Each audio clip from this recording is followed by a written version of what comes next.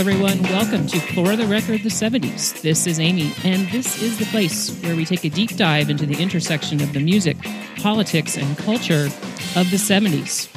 In this episode, as we approach the 50th anniversary of the rock and roll disaster at Altamont in 1969, and the 40th anniversary of the tragic deaths of 11 people who attended the Who concert in Cincinnati almost exactly 10 years later in 1979, I'm going to discuss the business side of 70s rock. It was the business side of rock and roll that led to the tragedy in Cincinnati, and it was the beginnings of rock as business that was a contributing factor to the scene at Altamont. I will also examine the culture around rock concerts, which led a lot of people to blame the fans for what happened in Cincinnati rather than the industry that allowed it to happen in the first place. First, a thank you to the new and returning listeners. I appreciate those of you who have reached out to me with your kind words. Remember that if you like the show, leaving a 5-star rating on whatever app you use to get your podcasts helps other people find the show, and that is very much appreciated. On December 3rd, 1979, The Who played a concert at Riverfront Coliseum in Cincinnati, Ohio. The band was in the midst of a world tour, and this was their first since the death of their drummer Keith Moon in September 1978. On that night, 11 fans were killed in a crush of people who had been waiting for hours to get into the Coliseum. When some people heard the band begin their sound check, the pushing and shoving began, and the worst-case scenario came true. To make matters worse, many people blamed the fans themselves for this tragedy. How did we get to this point? As is often the case, to get a better understanding of the multiple factors that led to these deaths, we need to go back into history. In the 50s, if you wanted to see rock and roll live, you went to a review where several bands or artists came out and played their hits. Or maybe you went to a smaller venue, which could have quite literally been a high school auditorium in some smaller towns. This was when music was a lot more about the single and getting on the radio to sell your 45s rather than albums. People wanted to hear the hits, not a bunch of songs that they probably did not even know. Fast forward ahead to 1966, and no band is as popular as the Beatles, who have changed rock and roll and the music industry forever. When the Beatles played in the United States, they were playing in these really large venues like Dodger Stadium in Los Angeles and Candlestick Park in San Francisco, but the technology literally did not exist that would allow a band to be heard or for them to even hear each other in a stadium. The Beatles were way too popular at that point to play a small club. I mean, that would not have even been safe. But they also could not hear anything other than screaming girls in stadiums. So what was the point in touring at all? There wasn't one as far as they were concerned, so they stopped. By the time the Rolling Stones had figured out how to play to large crowds in large venues and make some large money for themselves, it was 1969 and the Beatles were all but broken up. A ticket to see the Rolling Stones in 1969 would cost you anywhere between $3 and $8.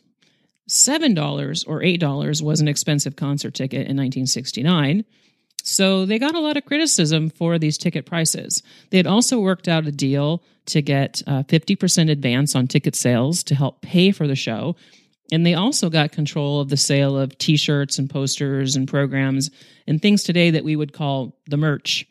When I say they, I mean Ronnie Schneider, who was a tour manager who kind of handled the business side of things. The band also controlled the lighting for the show. They hired the opening acts. They took charge of the things that would typically have been the responsibility of the tour promoter.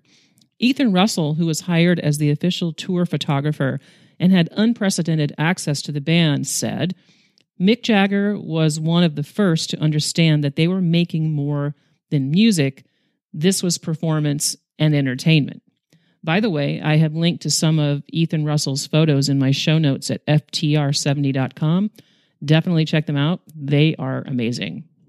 So the Stones put on a true show in the way that sets the standard for the arena tours that will come in the 70s and the 80s.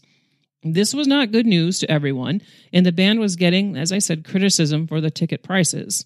Was this a business, or was this rock and roll? It was inconceivable to most people in 1969 and into the early 70s that you as a musician would be focused on money.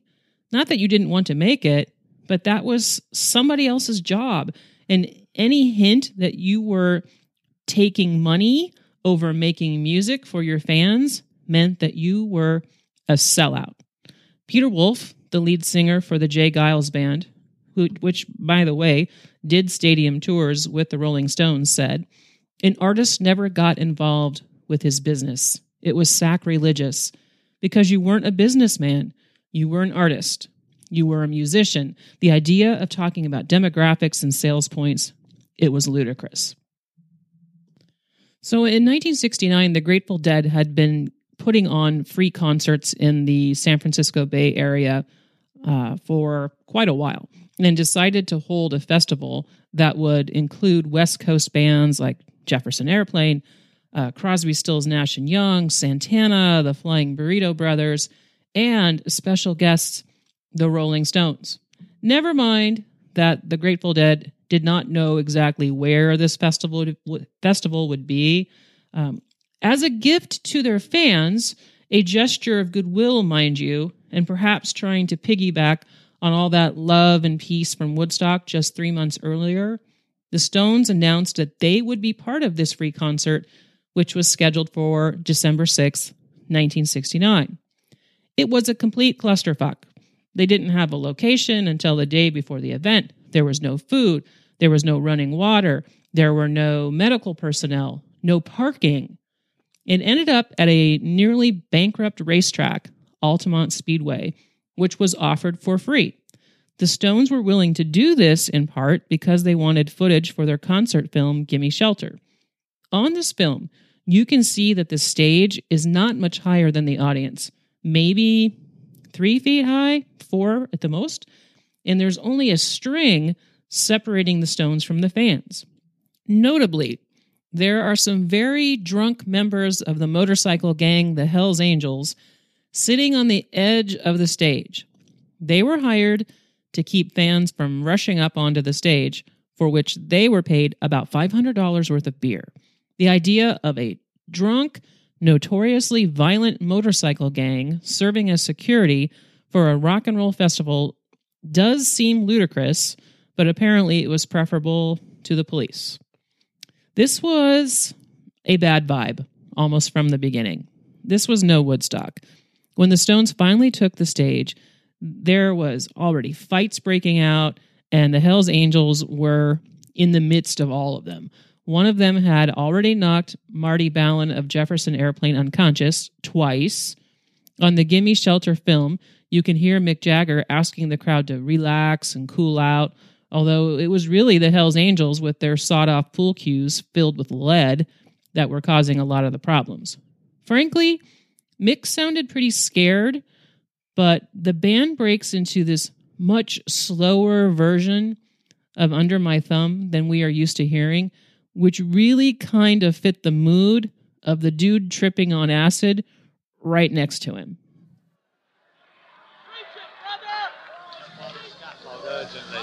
There's one thing what we need, Sam, we need an ambulance. We need a doctor by that scaffold there. If there's a doctor, can you get to there? Okay, here we're gonna, I don't know what we're doing. When we get to really like the end and we all want to go absolutely crazy and like jump on each other, then we'll stand up again, you know what I mean? Everyone sit down, just keep cool and let's just relax. Let's just get into a groove. Come on, we can get it together. Come on. Sit down.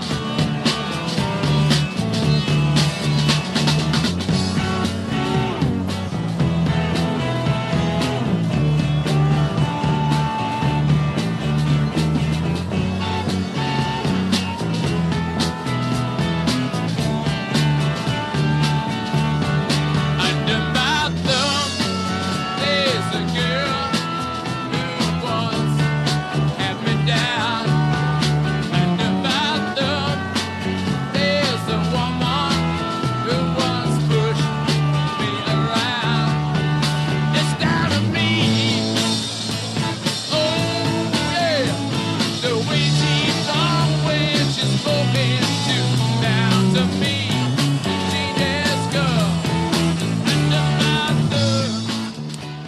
eerie listening to that. I mean, it's such a cool version of the song.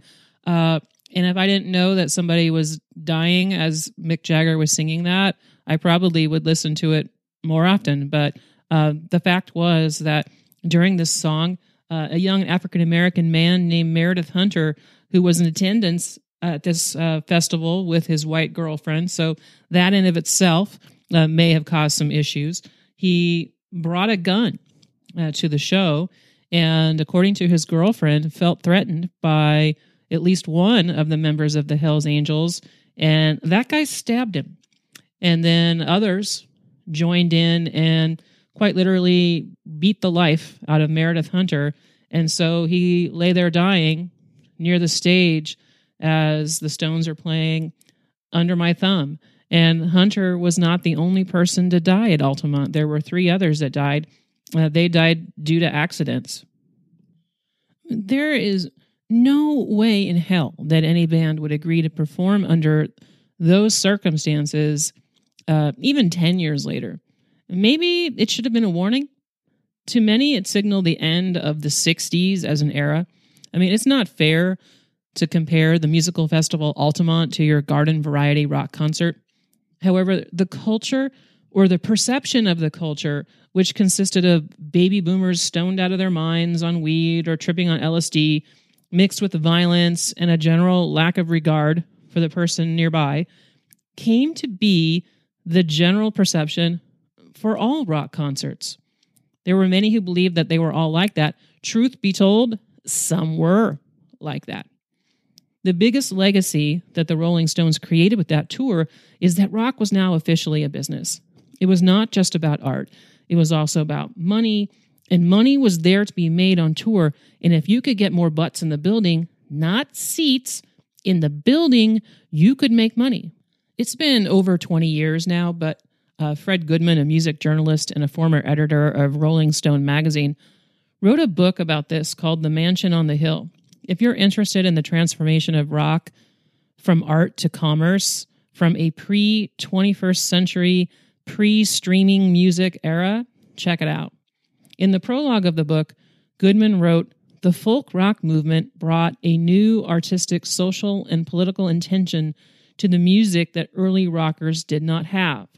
Chuck Berry, Little Richard, Elvis Presley, Jerry Lee Lewis were all extraordinary, inventive performers, but they aspired to show business careers, not to lasting art.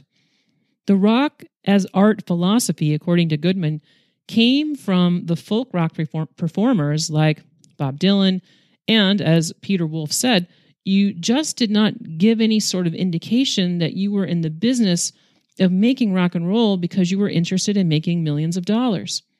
Coleman's book was published in 1998, and things have changed a lot in the music industry since 1998. But in 1998, the largest of the media and tech companies like Time Warner and Sony, these companies grossed over $20 billion in 1998 alone, and that was largely fueled by the sales of records. And those records were almost, I wouldn't say exclusively, but they were primarily rock and roll. Of course, all of this impacted the live shows. One of the best live bands of this era was Grand Funk Railroad. On July 9th, 1971, they became the first band to play their own show at Shea Stadium in New York. They sold out Shea Stadium in 72 hours, and the only way you could get tickets was to walk up to the ticket window. But even that required camping out overnight. Do you know how people used to get concert tickets if they didn't go to the venue to buy them? Gather around, kids. Mail order. They sent money through the United States Postal Service, and tickets were mailed to them. How could that be, you ask? How could I select my seats, you say? You didn't. More on that later. So Grand Funk Railroad puts out a press release that brags about how much money they were making at the Shea Stadium concert. $304,000, or exactly $5,010 per minute. That, my friends, is why bands started playing stadiums and arenas. Why make a few thousand per night when you could make a few 100,000 per night? More impressive to me, though, is that Grand Funk Railroad put out 5 albums between 1969 and mid-1971. Each one a success, and this was not a band that got a lot of radio play. Critics were not really big fans of Grand Funk Railroad. However, a writer for a local newspaper in Flint, Michigan, named Steve Whaley, he wrote this about the band. It doesn't really matter if their music isn't as skillful, perhaps, as others. It's just that it's real. I think it's a free experience. That's what Revolution is really all about. We're after the type of freedom that you feel when you completely lose yourself at a rock concert. When Grand Funk Railroad played Shea Stadium in July 1971, this was their biggest hit to date. Though I'm feeling mighty sick, I've been lost now, days uncounted, and it's months since I've seen home. Can you hear me? Can you hear me? Or am I all alone? You return me to my home port. I will kiss you, Mother Earth. Take me back now, take me back now, to the port of my birth.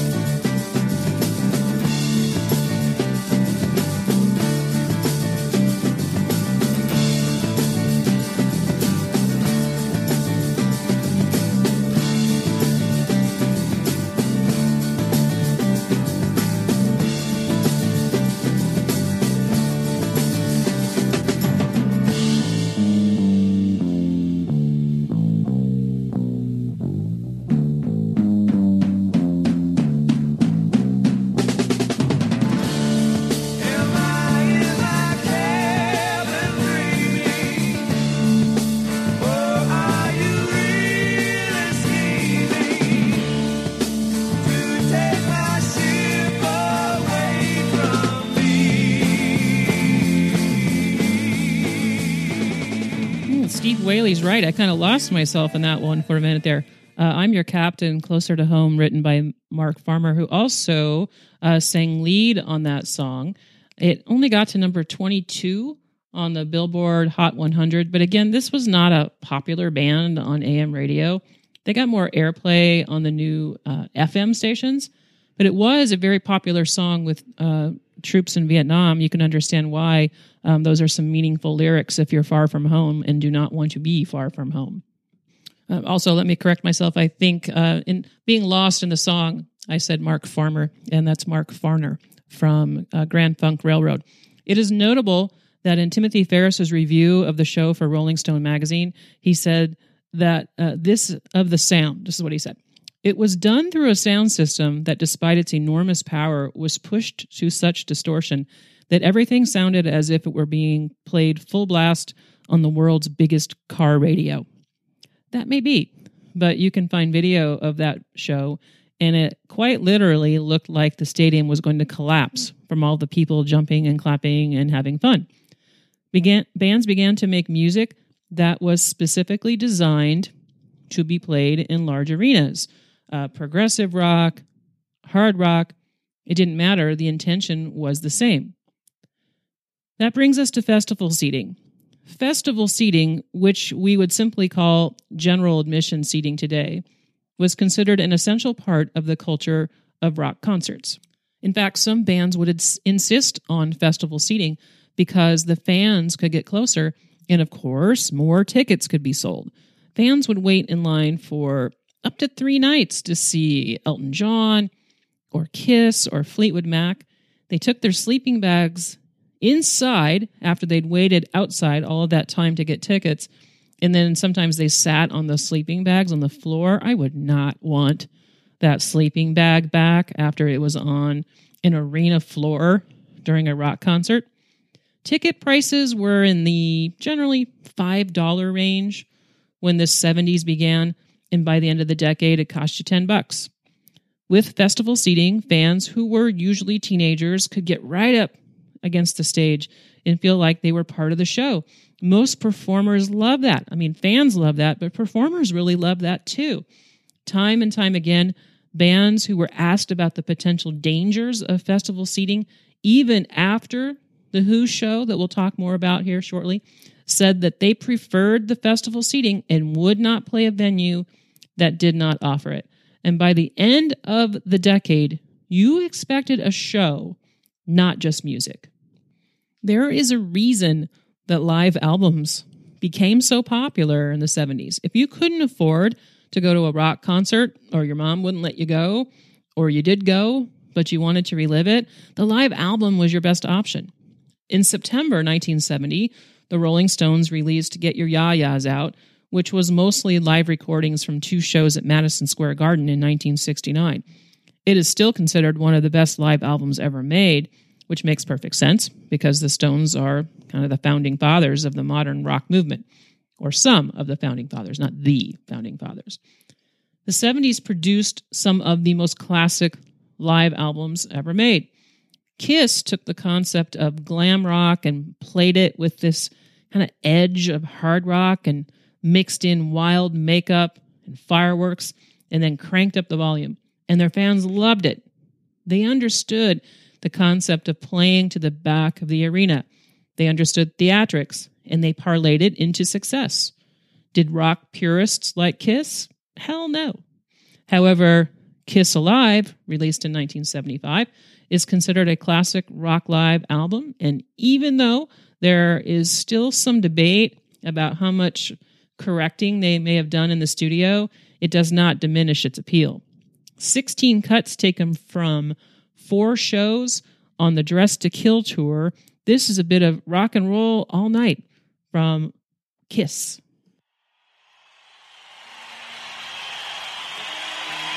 Oh, yeah. So let's rock and roll all night and party every day.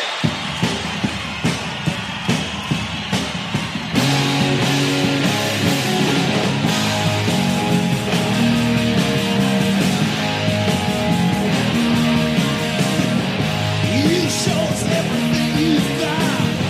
You keep on dancing like the room gets hot. You drive us wild, we'll drive you crazy. And you say you wanna go for a spin. The party's nothing gonna let you in. And you drive us wild, we'll drive you crazy. You keep on shouting, you keep on shouting. Come on! Wanna rock and roll all night and party every day. Wanna rock and roll all night and party every day. Wanna rock and roll all night and party every day. Wanna rock and roll all night. Hey, disco fans should have some appreciation for this song. Why? Well, okay, the song made it to number 12 on the Billboard pop charts, and that's pretty good. But the album saved Casablanca Records, and that's good because if you're a fan of disco, and specifically Donna Summer, you're grateful because Donna Summer became one of that label's most popular performers. Anyway, back to live arena rock in the 1970s. Peter Frampton's album, Frampton Comes Alive, was released in January 1976. It sold 8 million copies that year and has sold about 11 million in total, making it one of the best-selling live albums of all time. Frampton usually ended his show with this song, which was originally recorded in 1973.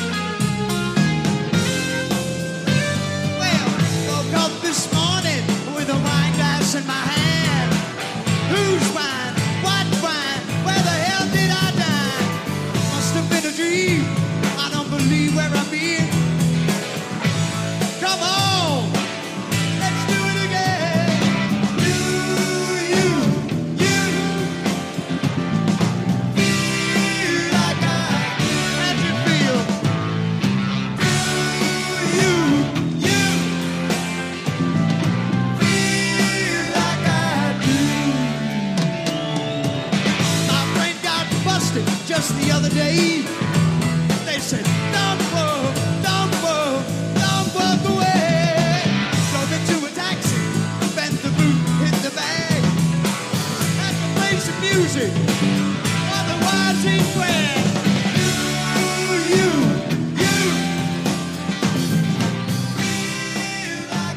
You were singing along. Come on, I know you were. You're very welcome that I had that on mute, my audio on mute, so you could not hear me singing. Do You Feel Like We Do went to number 10 on the Billboard charts. That song is 14 minutes long, which was way too long for most radio formats in 1976. So there's different versions out there that classic rock like to play, shorter versions. Classic rock radio stations, I should say. Frampton was a relentless touring performer, and that no doubt helped his album sales, but he never really lived up to Frampton Comes Alive again.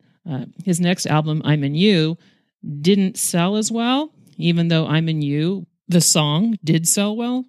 Still, critics didn't like it that much. Then he made some probably bad choices that seemed designed to market him as a sex symbol. He posed shirtless for Rolling Stone magazine, and he played this ludicrous non-speaking role in that horrible film, the Sgt. Pepper movie. And just like that, Peter Frampton was no longer taken seriously as an artist. It seems like that after Frampton's album, we get to this point where bands are writing songs that everyone can sing along to, and at a minimum, everyone knows the chorus. Now, I don't have any data to back up Peter Frampton's responsible for this, but it just seems when you look at the record charts and record sales, it kind of seems like they do go together. We're talking about bands like Journey and Kansas and Styx and REO Speedwagon. Is there any doubt what Steve Perry and Neil Schon had in mind with this song? You're tearing me apart.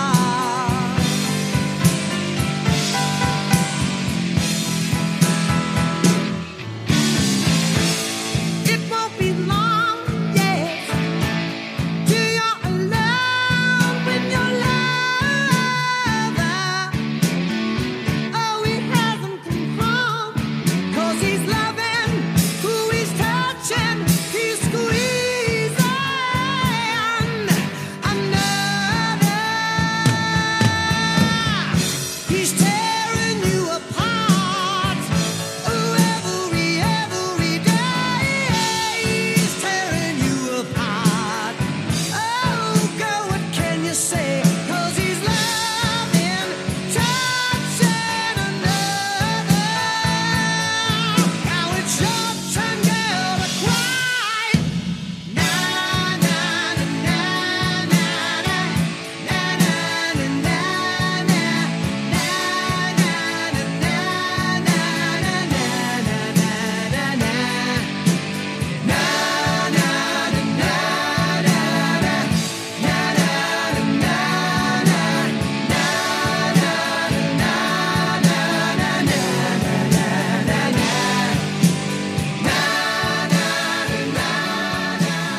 Lovin', Touchin', Squeezin'. That was Journey's first top 40 hit. That's kind of surprising. First top 40 hit in 1979. It made it to number 16 on the Billboard Hot 100. Bob Ross, who was a music critic for the Tampa Bay Tribune, and he attended the Journey Thin Lizzy show in 1979. This is what he wrote in his review of that concert.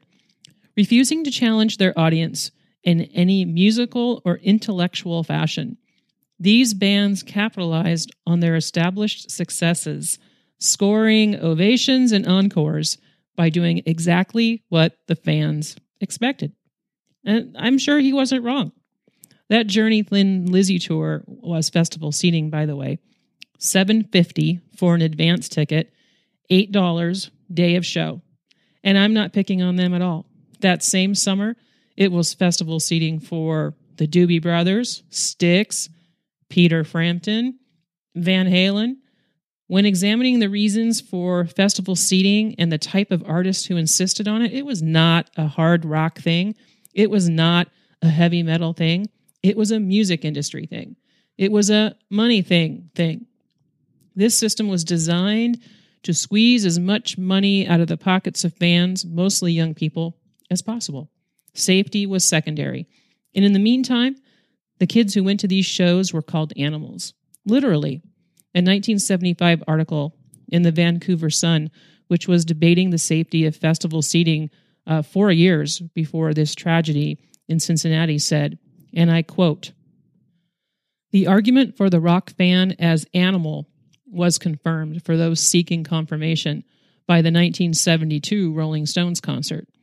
The broken glass and Molotov cocktail melee outside the Coliseum, involving a strident yet hearty typical band of kids, still represents the ultimate security threat to police."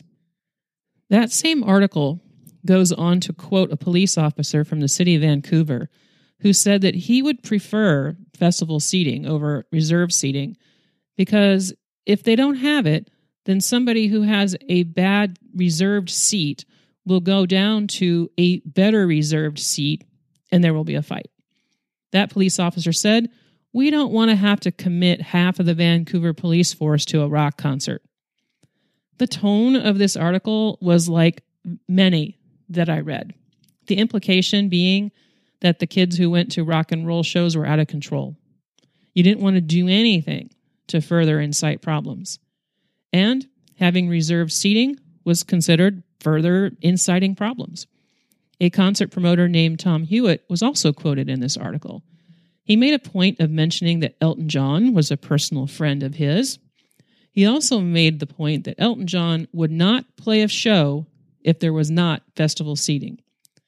In the 70s, Elton John was money in the bank, and you did not want to risk having him pass your town.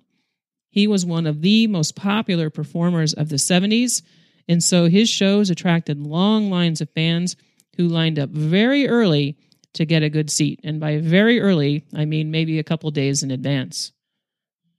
I'm sure that many of you have seen photos of Elton in his sequined Los Angeles Dodgers uniform. Maybe you were there. This was the 2 nights that he played at Dodger Stadium in 1975. 55,000 people cramming into Dodger Stadium, and they got exactly what they went for. They went to see Elton and hear Elton play his hits and see his theatrics. Make no mistake, by 1975, which is barely 5 years after Woodstock and Altamont, the ability to play a large venue like a stadium or a coliseum was more often than not the difference between success or not, and Elton could do that. The reviews of that show and that tour from city to city often commented on how A, you could hardly move near the stage, but nobody seemed to care, and B, how captivating he was. He was rock and roll's highest paid performer for a reason. He delivered. I'll bet you can name that tune in one note.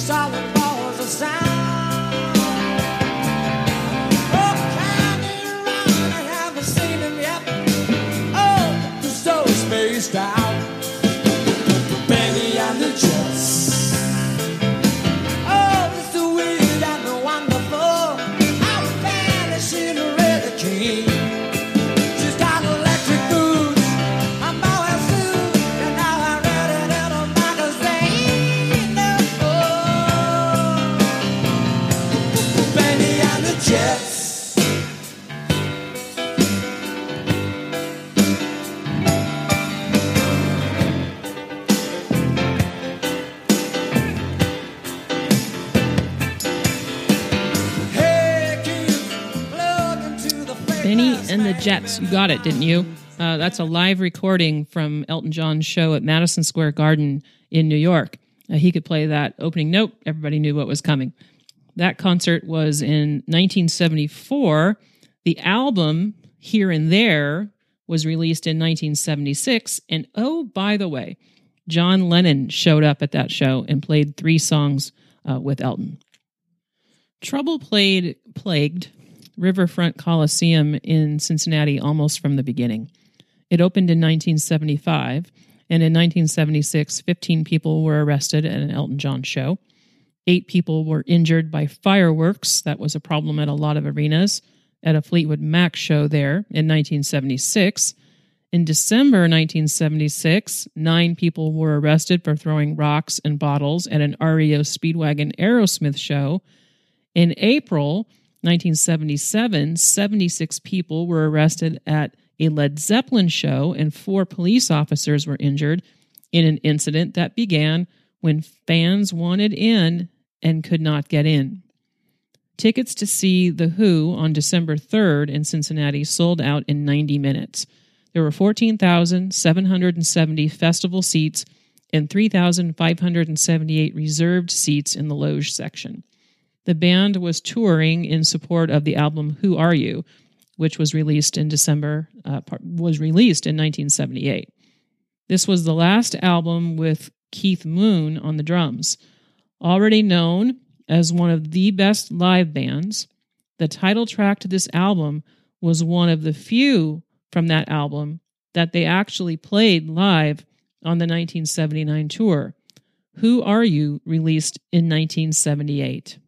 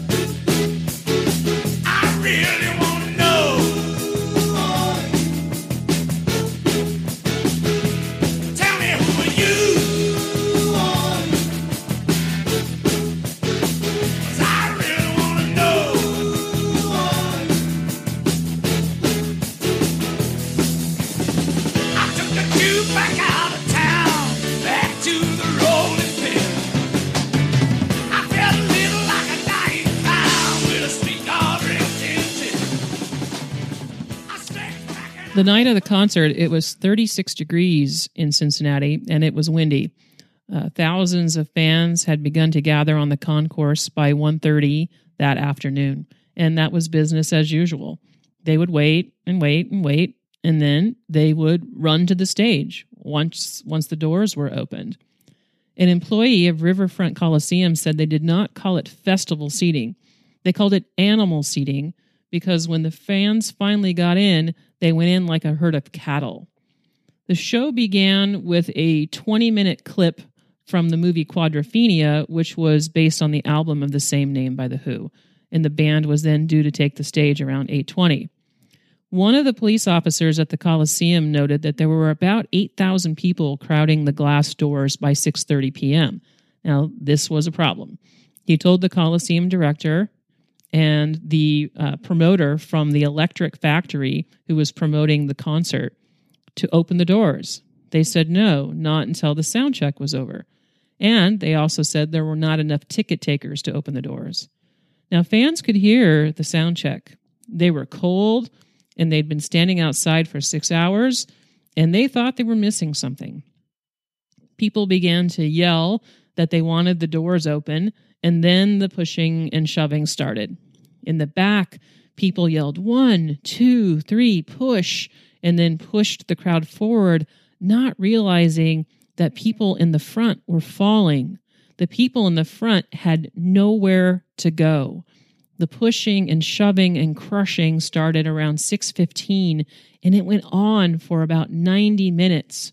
When the doors were finally opened, there were only 2. If you fell, you might die, and some did. This is the way that Chet Filippo described it in his Rolling Stone article in 1980. A few of those thousands of young people, the youngest known was 4 years old, had blood on their shoes as they happily ran down the concrete steps into the pit, the seatless area in front of the stage where the true fanatics stand throughout the show. But no one noticed. Some of the people who paused, dazed, beside the green and white pizza stand just past the 9 turnstiles at the main entrance had no shoes on at all, and some had lost other bits of clothing.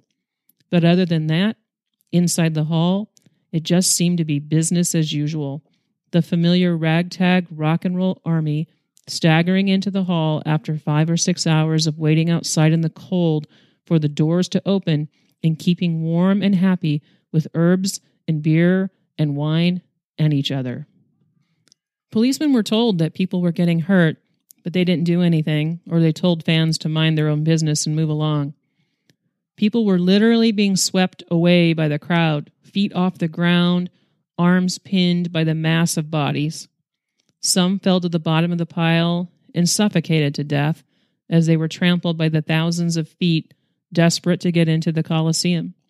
Those who kept their feet went over or around the bodies that were piled up by the door. The first body was found by the police on the scene at 7:54 p.m. Nobody told the band because nobody wanted to cancel the show. They were worried about a stampede, and that is the way it was reported by many news outlets. A stampede. And now, a rock concert in the news. Thousands of young people had gathered hours early to get into Riverfront Coliseum in Cincinnati, Ohio. The attraction was the British rock band, The Who.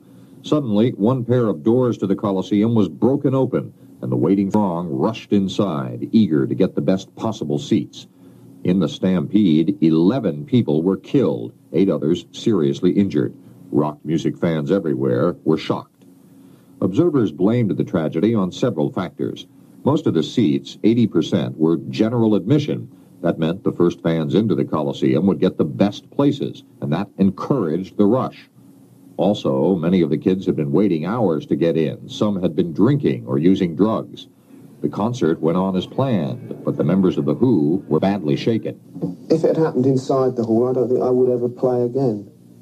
There is a kind of a football game, boxing match feeling to a rock concert, and it's what guys seem to get off on. You know, they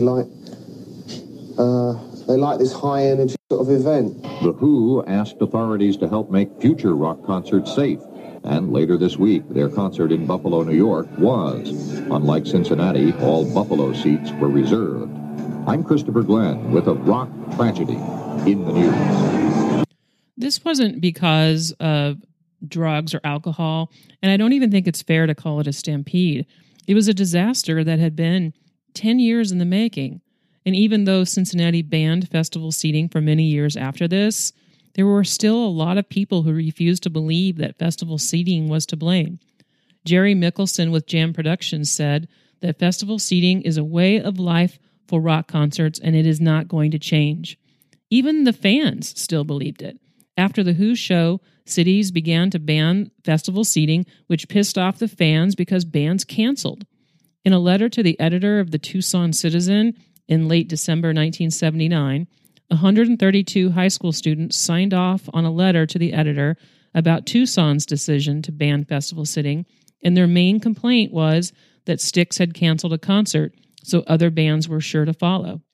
Brian Doucette, age 23, who went to see The Who in Buffalo the night after the Cincinnati show, he was asked if he was upset by what had happened. He said no, that he had seen people killed at a Stones concert, and that this was just the price you pay for a general admission show. Not sure what he meant by that, He would only have been 13 at Altamont. Maybe he was talking about seeing it on the film Gimme Shelter, or maybe he had really easygoing parents. Bruce Springsteen was the first performer to play a show with any general admission seating in Cincinnati after this tragedy. That was in November 2002, and there was no chaos of any kind, but a lot of people liked to point out that this was an older, more mature crowd. It was not the end of rock and roll concert deaths. It happened again in 1991 at an AC/DC concert in Salt Lake City, Utah. 3 dead, ages 14, and 19. And yes, there was festival seating. This time, they were crushed to death 4 feet from the stage after waiting in line overnight for $18 tickets. So what do we make of this? I am not about to blame musicians for wanting to make money at their craft. Certainly, arena rock is a different brand of rock. It's probably more of a radio format than anything. And while it may not be cerebral, it is fun, and there is a reason why millions of people still love it. However, as rock and roll became a commodity on the scale that we saw in the 70s, where it was big enough to be housed in stadiums and coliseums, there was a responsibility to ensure the safety and well-being of the fans that made any of that possible. And because there wasn't, Walter Adams, age 22, Peter Bowes, age 18, Connie Sue Burns, age 21, Jacqueline Eckerly, age 15, David Heck, age 19, Teva Ray Ladd, age 27, Karen Morrison, age 15, Stephen Preston, age 19, Philip Snyder, age 20, Brian Wagner, age 17, James Warmoth, age 21. They all paid with their lives. That is all for this episode of For the Record, the 70s. Thank you so much for listening. You can follow the show on Instagram at 70s Podcast. And if you're feeling in the holiday giving mood, hit one of those donate buttons on ftr70.com and help keep the show ad-free. Thanks, everyone. Bye, everybody.